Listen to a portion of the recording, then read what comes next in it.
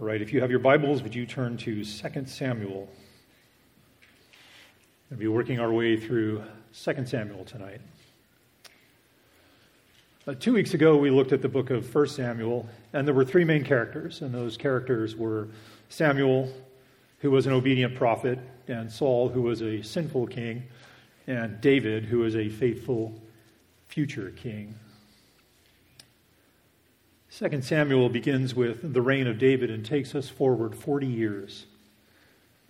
And 1 Kings, which follows 2 Samuel, is pretty much starts with the reign of Solomon.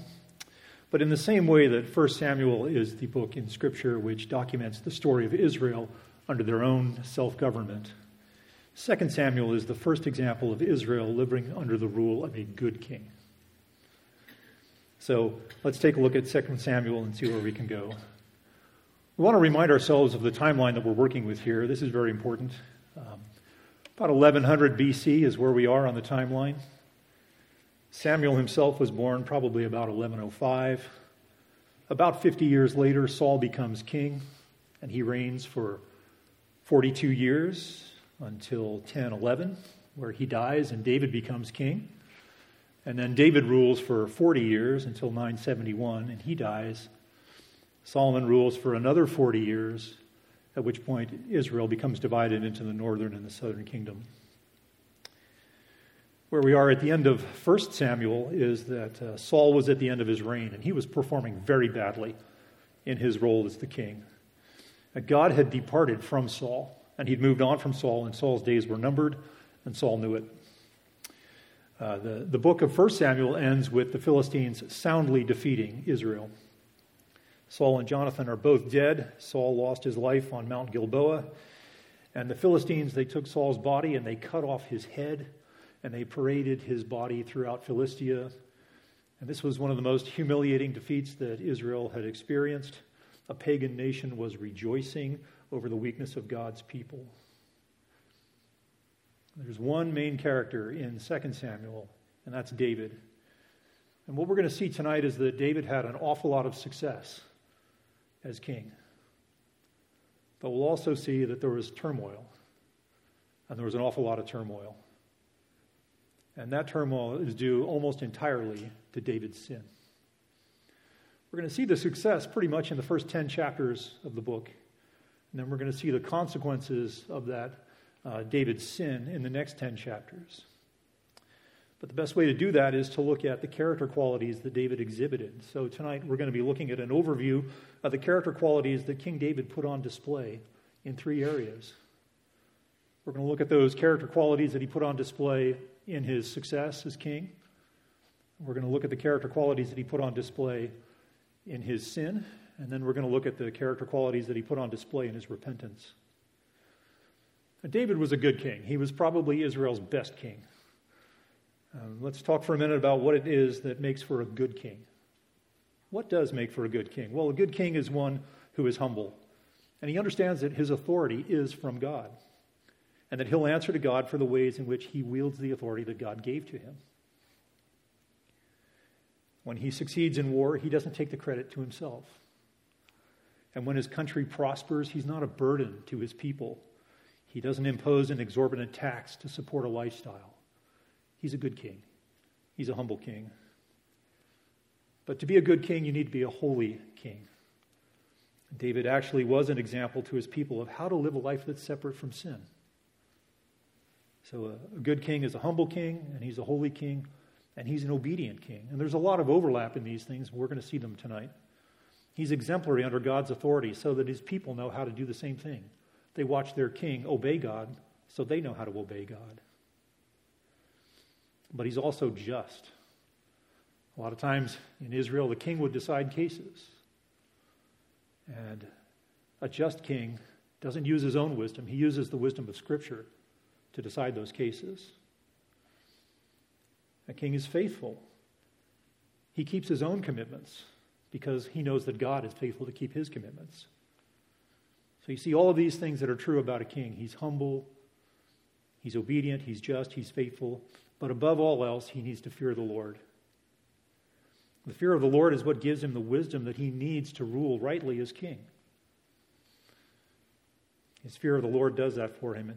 And the king who has this wisdom knows how to respond to the issues that he will have to navigate as king, leading his country. So we're going to walk through the first 10 chapters, and as we do that, we will try to notice the God-honoring attributes that are true about David, and the characteristics that he puts on display in his success. And we don't want to lose track of God's hand in all of this. We're seeing that God is working. So when we get to chapter 7, we'll see the covenant that God makes with David.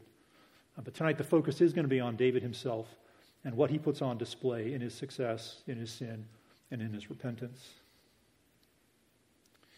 So when we get to chapter 1, the story in chapter 1 is one of Saul's death and how that's being announced to David. An Amalekite man relates to David how Saul and Jonathan are now dead. They lost their lives in the battle on Mount Gilboa to the Philistines. If you drop down to verses 17 through 27 of chapter 1, you'll see David doing something that's pretty interesting. He chants a lament for Saul and for David. And we know from 1 Samuel that David had a great relationship with Jonathan. So you would expect a lament for Jonathan. This is my good friend, my dear friend, a man with whom I made a personal covenant. But he also laments Saul, and you see that in verse 24. He says, "O daughters of Israel, weep over Saul, who clothed you luxuriously in scarlet, who puts ornament of gold on your apparel." Here we see the fear of the Lord in David. The fear of the Lord gives David a right view of the Lord's anointed. He knew that Saul was the king, the anointed king. Even though Saul was his enemy, he knew that he needed to fear the one that God put in that office. And that's going to serve him well as he navigates his own reign. As we move out of chapter 1 into chapter 2, we begin to see the transition into David's reign. And the summary here in chapter 2 is you begin to see evidence of God's favor on David to be the next king. Drop down to verse 4, the men of Judah anoint David to be king. And it's important that we understand that he's king just over Judah, not of the remaining tribes in Israel. And David would reign as king over Judah for 7 years in Hebron. And then this man Abner comes into view in verse 8 through 11.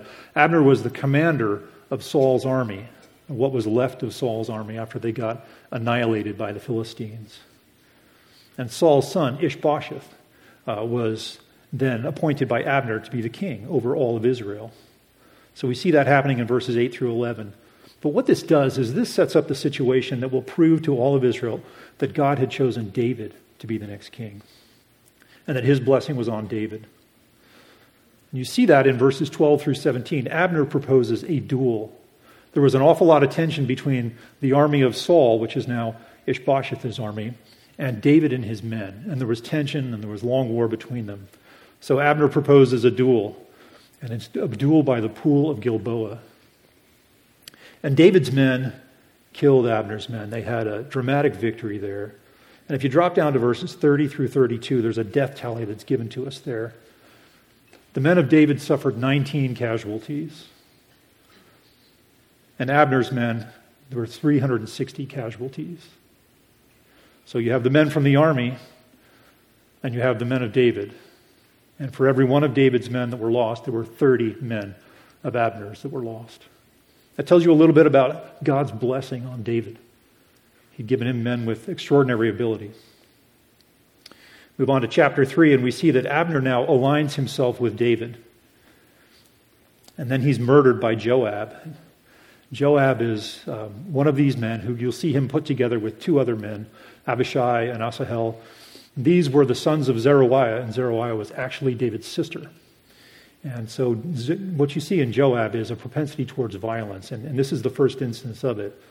And there's a long war between David and in Israel, Judah and Israel. And Joab starts, and he actually murders Abner in this. And Abner aligns himself with David, and then he's murdered by Joab. And you see it becomes increasingly clear that David himself will prevail here. And what you see in verses 2 through 5 is something that's very interesting. There's this building momentum of David becoming more and more equipped, more and more successful, more and more able by God. And then God inserts for 4 verses a record of the number of children that were born to David in the 7 years that he was king in Hebron. And you'll see there that 6 sons are listed, and he had those 6 sons by 6 different women. And on one hand, you look at this and you see, well, this is God's blessing. If God has plans to establish a throne for David, well, then he's going to give him sons from which he will draw one of them and put them on that throne. But on the other hand, because all these sons were born from different women, David was setting a stage. And what he was setting a stage for was some violent conflict that was going to establish in his own household. And that's a pattern with David.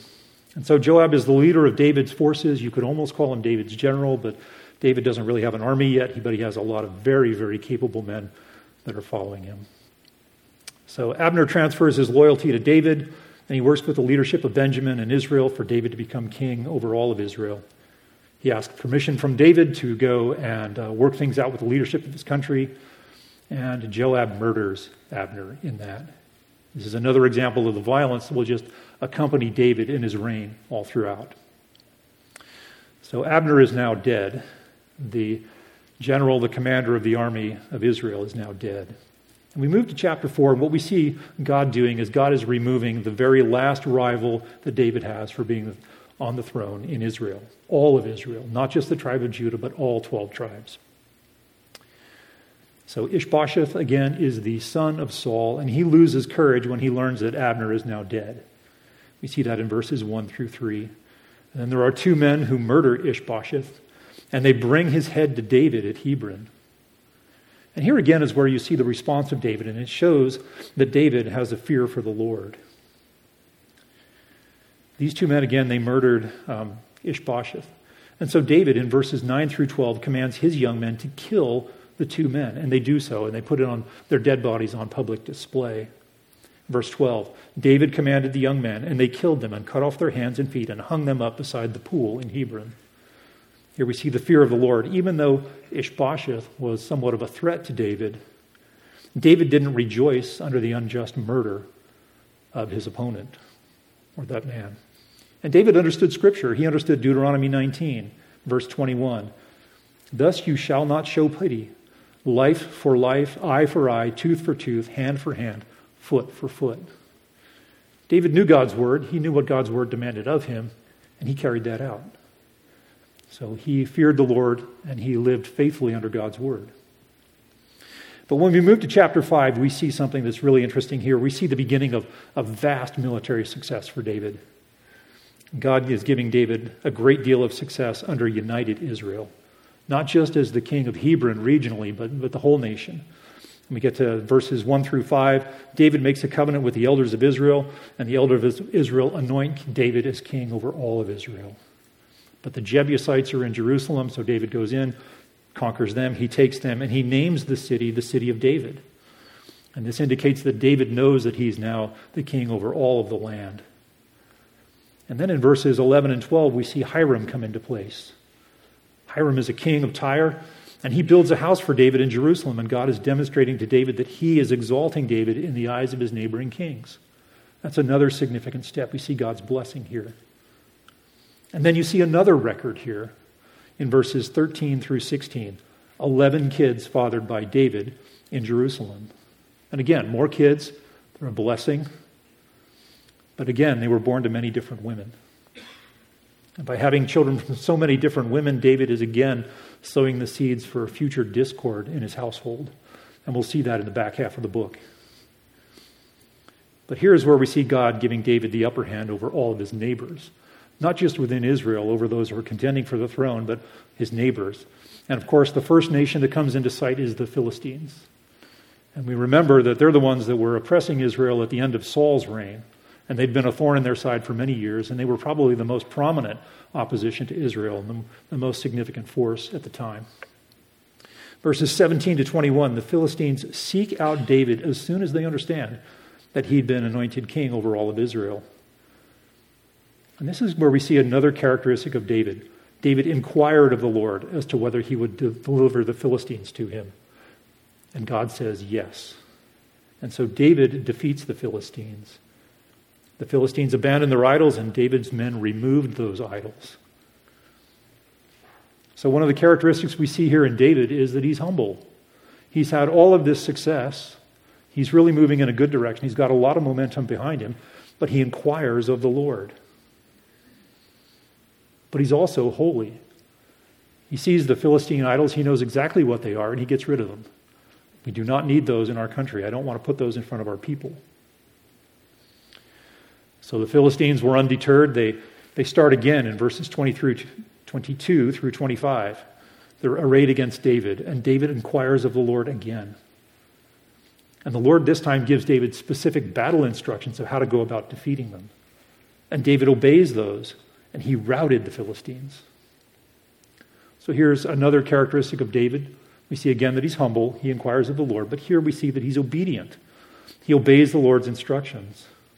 And again, he has a really impressive resume. He's got a lot of victories behind him. The Lord is really with him, but he's humble and he's obedient, and that keeps him from foolishly asserting himself. So the Lord is giving David military success as the king over united Israel. And then we turn to chapter 6, and the focus of attention here is the Ark of the Covenant. The Ark of the Covenant was not in Jerusalem at this time, and David wanted it to be in Jerusalem so that everybody could see that God's presence was there. So he takes 30,000 men to move the Ark to the house of Abinadab.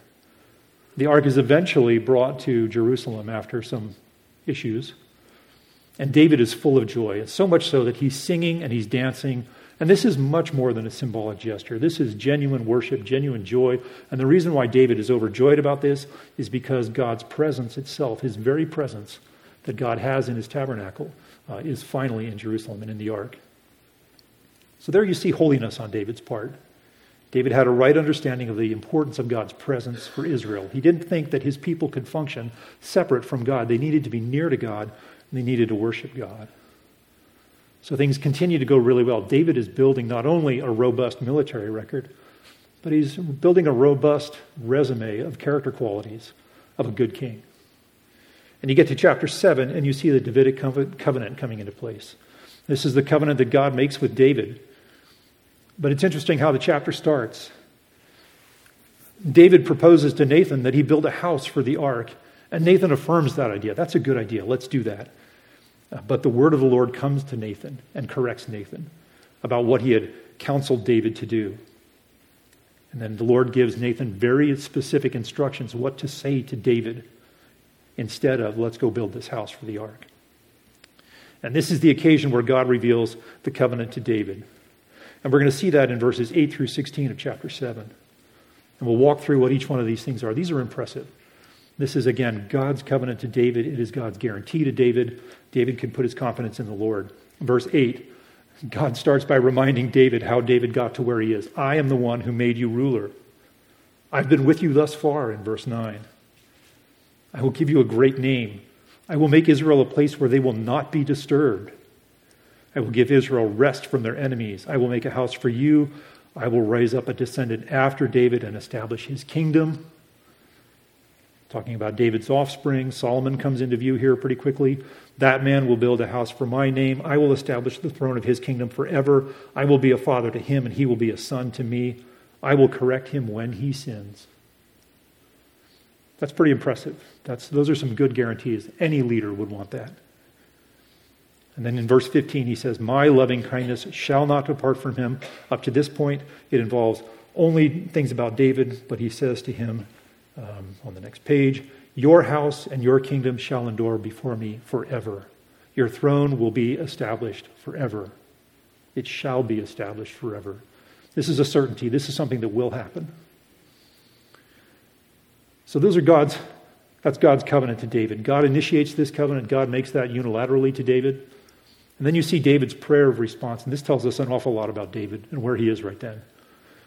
Verse 18, who am I before you?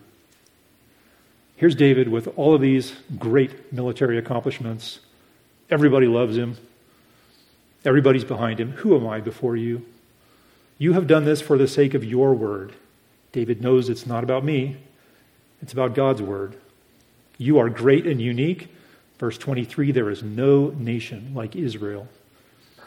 God redeemed for himself to make a name for himself. You've established Israel as your people forever. David understands, I'm small, but you have made us your people. You are our God. And why did God do that? In verse 26, so that your name may be magnified forever. Your words are truth. You have promised this good thing to me. May it please you to bless the house of your servant, that it may continue forever. David sees himself as a servant. He sees himself as an instrument in God's hands. He doesn't see himself as this king with his great resume, having all these massive accomplishments and everybody loves him. He sees himself as God's servant. So there's where you see his humility, right there in verse 18. Who am I before you? You see his fear of the Lord. You've done this for the sake of your word. David is not thinking about himself. His thoughts are dominated by God and God's greatness, not his own. You are great and unique. So God is giving David a picture of future success. And we see the fruit of that immediately in chapter 8. You go to chapter 8 and you see the fruit of the Davidic covenant being lived out. And this is probably the front end of the height or the peak of David's military success. It doesn't get much better than this in chapters 8 and 10. In verse 1, David defeats the Philistines. So he's already taken care of them in the past. He gets them again. Verse 2, Moab. Verse 3, Hadadezer, son of Rehab, king of Zobah. 1,700 horsemen, 20,000 soldiers. David defeats the Arameans who came to help them, 22,000 men. He took much spoil from Moab. Verses 9 through 12, Toi, king of Hamath, blesses David for defeating Hadadezer. Verses 13 and 14, David makes another name for himself, a greater name for himself, after killing 18,000 more Arameans. And he puts garrisons in Edom, and the Edomites become servants to David. David is on a roll here, but it is not because of him, it's because God gave him, God is with him, the Lord is with him. You see this in chapter 8, verse 6, and the Lord helped David wherever he went. And David understands this, and he knows this. He is aligned with God's purposes. He knows this. He knows it's not because of his own skill that God is fulfilling the terms that he gave David in his covenant with him. Back in chapter 7, verse 9, I will make David a great name. Everybody knows David. Everybody knows him. Then in chapter 8, verses 15 to 18, you see the account of David's administration in Israel. David has all of this success, so he sets up an administration so he can legislate and rule over his country well. You've got Joab over the army. You've got a listing of the recorders and the priests and the secretary. Benaiah, the son of Jehoiada. David's sons were chief ministers. David's got an architecture for the leadership of his country. So he's thinking about this. He's not being blind about this. He's doing this well. Verse 15, so David reigned over all of Israel, and David administered justice and righteousness for all his people. David himself administered the justice, which is another one of the character qualities that makes for a good king. He is a just king. They've got this perfect law. They've got a godly man at the head of this country, and he's leading the implementation of that law over his people. He's actually administering the justice there. But with all his success, David had not lost sight of his role as king. Israel had forsaken God as their king. He knows that. He remembers that the original design was that God would be their king. It was only just a generation or so before him that Israel rejected God as their king. He knows that. And they wanted a man, and they got a man, and that man was a poor king. And David knew that. And David has the opportunity to show Israel God's mercy by being a good king, and he was a good king.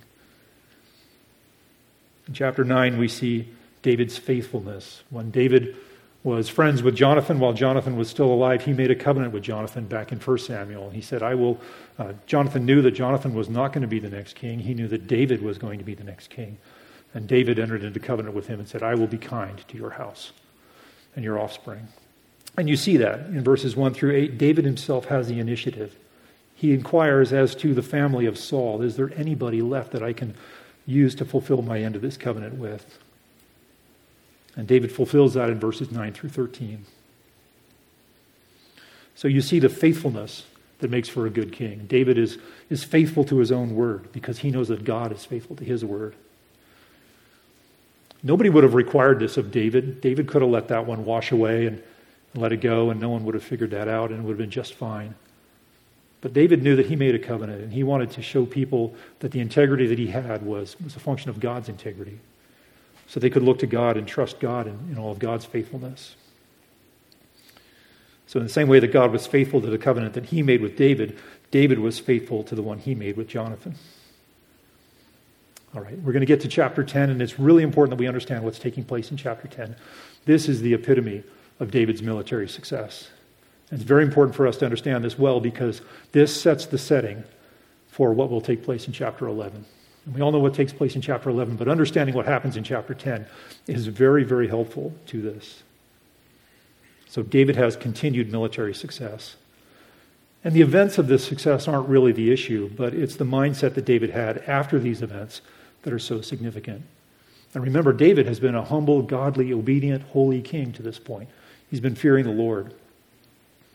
Verses 1 through 5,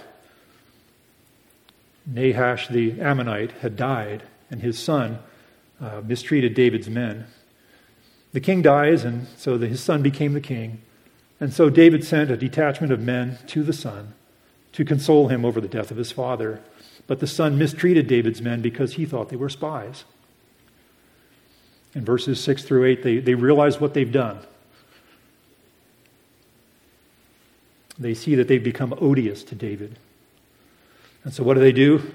They realize that they can't handle this on their own, so they go out and they hire the Arameans for war against Israel. So in verses 9 through 14, you see the strategy that's involved. You see the military leadership of Israel figuring out how they're going to go about this. Verses 15 through 19, 9 through 14, you see the results of this. They defeat the Ammonites and the Arameans together. Israel defeats them together, and those nations flee. They flee. But then in verses 15 through 19, the Arameans consolidate their forces in opposition to David, and look what David does.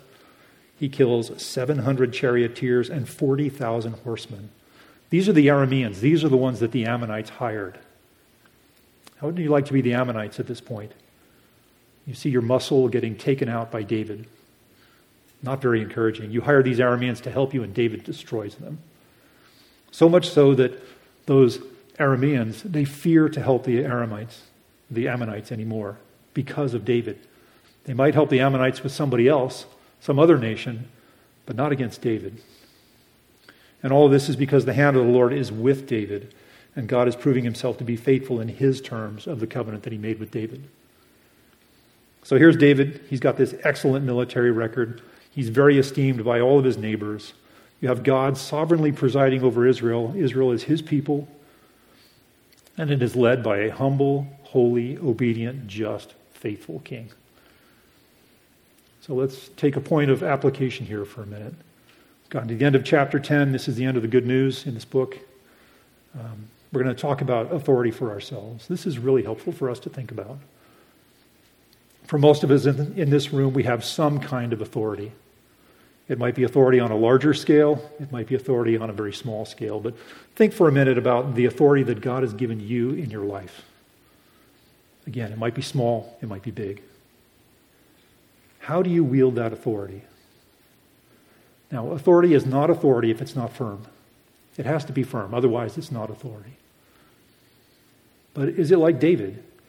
Is it humble? Is it holy? Is it obedient? Is it just? Is it faithful?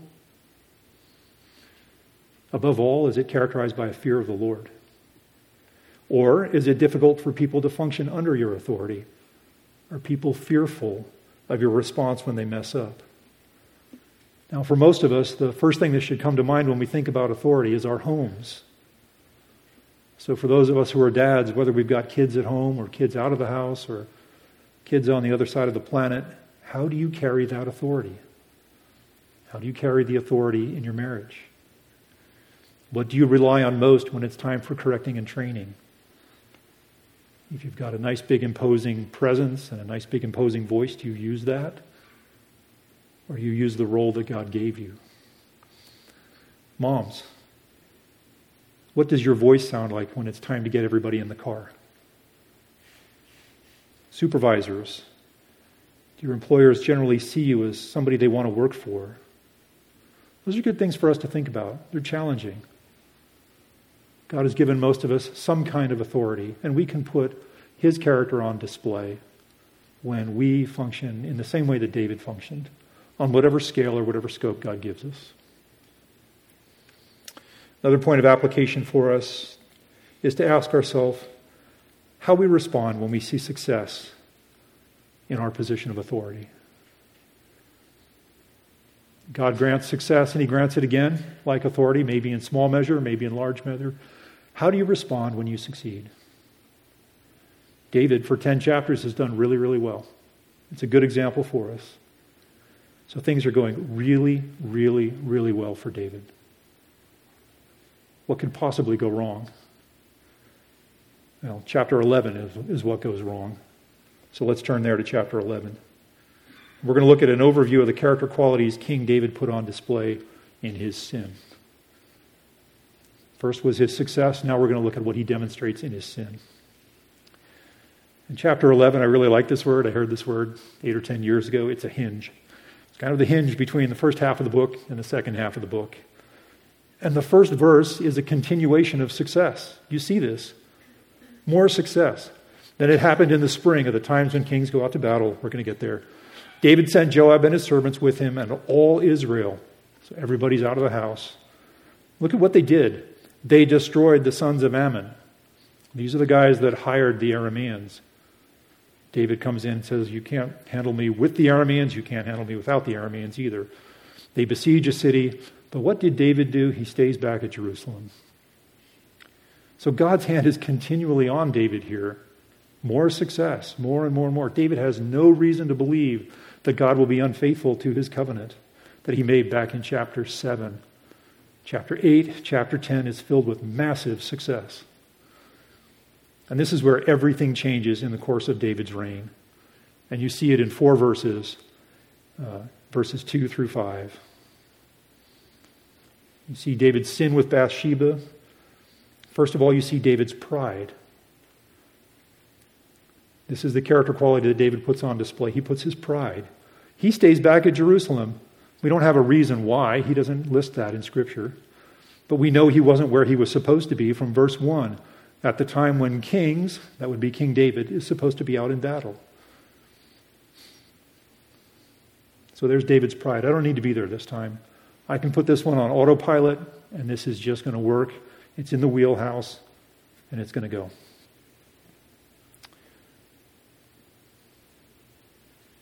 Verse 2, when evening came, David arose from his bed and he walked around on the roof of the king's house, and from the roof he saw a woman bathing. David is basically browsing the internet at this point, and he comes across an attractive website. The next character quality that we see that is characterizing David in his sin is discontentment. Discontent. Verse 3, so David sent and inquired. He thinks he needs somebody else. He already has at least 6 wives. Those are the ones that he had children by in Hebron, and he had more wives in Jerusalem. He's discontent. Clearly, he isn't thinking about what he should be thankful for. He's got all these other wives. One of them was Abigail. She was beautiful. And in verse 4, you see covetousness coming into play here. So David sent messengers, and he took her. Because David didn't flee from the situation, he exposed himself to the greatest danger that there is. That's his own flesh, his own coveting, cannot be satisfied flesh. And then in verses 6 through 13, you see another characteristic that comes into play, and that's David's deceit. This is his first attempt to cover his sin. He thinks he could make the child look like it was Uriah's child. And the lesson there for us is we think we're deceiving others, but we're actually deceiving ourselves. God tells us your sin will find you out. Wouldn't everybody know that this child was David's child? It doesn't look like Uriah. It would look like David. And you see in verses 14 through 17, David's second attempt to cover his sin. We find that he succeeds in removing Uriah from the picture, but he doesn't necessarily cover his sin, and we'll see that in chapter 12. There's more pride. He thought he could make it look like Joab died in battle. He thought making it look like Joab died in battle would solve his problem. I've got this great idea. I'm elevating my thoughts of what I should do here above what God tells me that I should do. He knew what he did. He knew what Scripture tells him to do. He didn't do that. He thought his own design would be better, and he followed that. So the story unfolds, and he has Uriah put in the place where the fighting is the most fierce, and he has all the other men withdraw. And Uriah, with all the skills and abilities that he had, he can't withstand all of the forces that are against him, and he's killed in battle. But you see indifference that David displays in verse 25. A messenger was sent back to David to give him the report of what happened. He's going to send the messenger back, and David said to the messenger, "Thus you shall say to Joab." David had already given instructions to Joab on how to do this. Now he's telling him, "Tell Joab this, do not let this thing displease you, for the sword devours one as well as another." The sword devours one as well as another. David is trying to chalk this up to the ebb and flow of war. And Joab himself knows that it's not the ebb and flow of the war because he received instructions from David contrary to the ebb and flow of the war. But David's indifferent. He's trying to make it out like it's no big deal. A woman has just lost her husband. And we need to remember that the Lord was guaranteeing David's success in all of this. Go back to the covenant. I'm going to give you rest from all of your enemies. So this idea of it being the ebb and the flow of the war doesn't really fit with God's covenant to David. David is almost acknowledging that he's stepping outside of his participation in the Davidic covenant. This won't help David maintain a great name. This won't help maintain a place where Israel will not be disturbed. At the end of the chapter, Bathsheba mourns the death of her husband. David makes her his wife, and she bears a son. Chapter 12, the child dies. We're to come back to chapter 12 when we look at repentance. What we're going to do now is we're going to move through the rest of the chapters fairly quickly. But the important thing for us to remember here is that all of this goes downhill, and the reason why it goes downhill is because of what just took place in chapter 11. Chapter 13, we have David's oldest son, Amnon, and he lusts after his half-sister, Tamar. He's got the same kind of desires for his half-sister that David had for another man's wife. Tamar's brother, Absalom, hates Amnon for raping his sister because Amnon goes in and rapes his half-sister. But David does nothing about this. David does nothing about this, and this is where his indifference comes into play. Verses 15 to 23, David does absolutely nothing to reconcile what's happened between Amnon and Tamar or what's happened between Amnon and Tamar's brother Absalom. And it's implied, you can read this between the lines, it's not actually stated explicitly in Scripture. Absalom must be exceedingly frustrated over his dad's lack of involvement in Amnon's life here. So Absalom takes it upon himself to have Amnon killed, and he flees to another country. He flees to the country of his mother's father.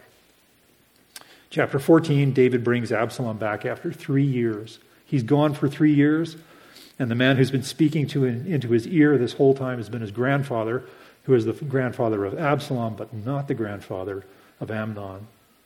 So there's no blood relationship between this grandfather and Amnon. So he doesn't have any concern for helping him because it's not his family. You can only imagine what the counsel looks like to Absalom. Chapter 15, Absalom starts a practice of winning the favor of all of the people. And he does this by heading out to the city gate and deciding cases for the people, very favorably for those people. And so what he's doing, he's gathering all this support for these people for himself to become their king. And he becomes their king. They make him their king. And David flees Jerusalem. David flees the city of David. Chapter 16, and when David flees, he flees to the east. He eventually ends up crossing the Jordan River. And Absalom is strengthening his position. He's becoming more and more strong. Chapter 17, Absalom pursues his own father to kill him. Again, this is the result of what happened back in chapter 11. God made promises to David, and we'll see that. But this is where Absalom's pride gets the better of him.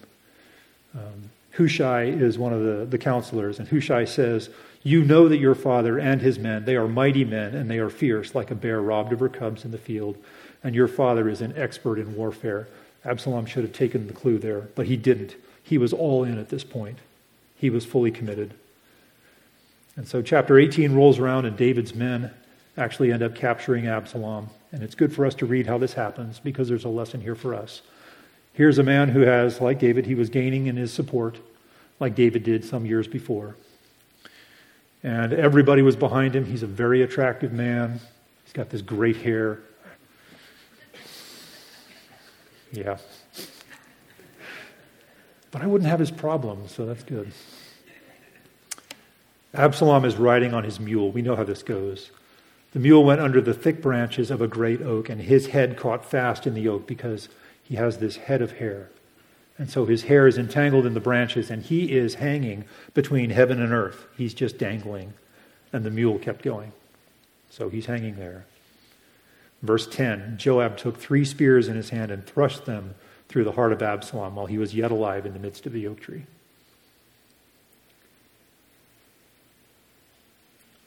So the result here is several things have taken place. You have one daughter who has been raped. Amnon raped his half-sister. The reason for that is that when he was growing up, David probably didn't cultivate healthy relationships between his children. He was busy doing other things. But his first priority was to his marriage. His second priority was to his children. And then after that, whatever else came after that, ruling a country and conquering the Philistines came after that. But he didn't do that. Clearly he didn't do that. And so he has a daughter who has been raped by one of his own sons. Amnon himself is dead. Absalom killed Amnon. And Amnon was dead. Absalom himself is also dead. And all of these are tied back to David's sin. As God promised David, there will be violence in your household. So the consequence here also, if you look at verse 7, you drop back to verse 7. In this battle between Absalom's men and David's men, the people of Israel were defeated there before the servants of David, and the slaughter there that day was great, 20,000 men. So there's the loss of 3 family members and 20,000 soldiers, probably on both sides. So in chapter 19, David returns to Jerusalem, and now you can see the distrust that Joab has for him. We'll read verse 5. Joab came into the house of the king, and he said, "Today you have covered with shame the faces of all of your servants who today have saved your lives and the lives of your sons and daughters, the lives of your wives and your concubines." And the reason why Joab is saying this is because David was mourning the death of Absalom, the one who wanted to take his life. David is mourning him, and Joab is saying, "You have covered the faces of your servants with shame." Verse 6, "You've done this by loving those who hate you and by hating those who love you. For you have shown today that princes and servants are nothing to you. For I know this day that if Absalom were alive and all of us were dead, then you would be pleased." So the trust has fallen out of the bottom with Joab here. That's another one of the consequences of David's sin. This would not have happened if chapter 11 hadn't taken place. Then you see there's strife between Israel and Judah in verses 41 through 43. We'll read this as well. This is very helpful. "Behold, all the men of Israel came to the king and said to the king, 'Why had our brothers, the men of Judah, stolen you away and brought the king and his household and all David's men with him over the Jordan?' Then all the men of Judah answered the men of Israel, 'Because the king is a close relative to us. Why then are you angry about this matter? Have we eaten at all the king's expense, or has anything been taken for us?' But the men of Israel answered the men of Judah and said, 'We have 10 parts in the king. Therefore we also have more claim on David than you. Why then did you treat us with contempt? Was it not our advice first to bring back our king?' Yet the words of the men of Judah were harsher than the words of the men of Israel." So you have the 10 or the 11 tribes, and they're in contention with Judah. So here's David. He's got this kingdom. He's got this nation, and they're fighting within one another. It's not just within his own household, but it's the whole nation is fighting Judah against everybody else. So the unity in the kingdom is starting to fail. And again, this is Israel. Their task and their mission was live a holy life before me and then put on display to the rest of the world around you what it looks like to live in a right relationship with me. But they weren't up to that. They couldn't even get it right with each other, much less get it right with God. And all of this, again, is because of the discord that happened, is because of what David did in chapter 11 with Bathsheba. Chapter 20 is the last example, and we see that, again, there's another rebellion. There's a man, Sheba, and he leads the northern tribes in rebellion against David. And so Joab again is here. He's ready with all of his violence, and he besieges this city where Sheba is holed up. And the people in this city know that they're done for if they don't give over Sheba. So there's some negotiations. There's a woman inside who has some wisdom. She has some nerve. And they arrange for the head of Sheba in exchange for the retreat of the army. And that's what takes place. That's kind of the last story of what happens in the kingdom. So here you have, again, the northern kingdom, the tribes that will become the northern kingdom fighting with David in the southern kingdom. So you have all of this discord in David's household. You have the loss of family members in David's house. You have all of these things. And then you have the kingdom itself starting to fall apart.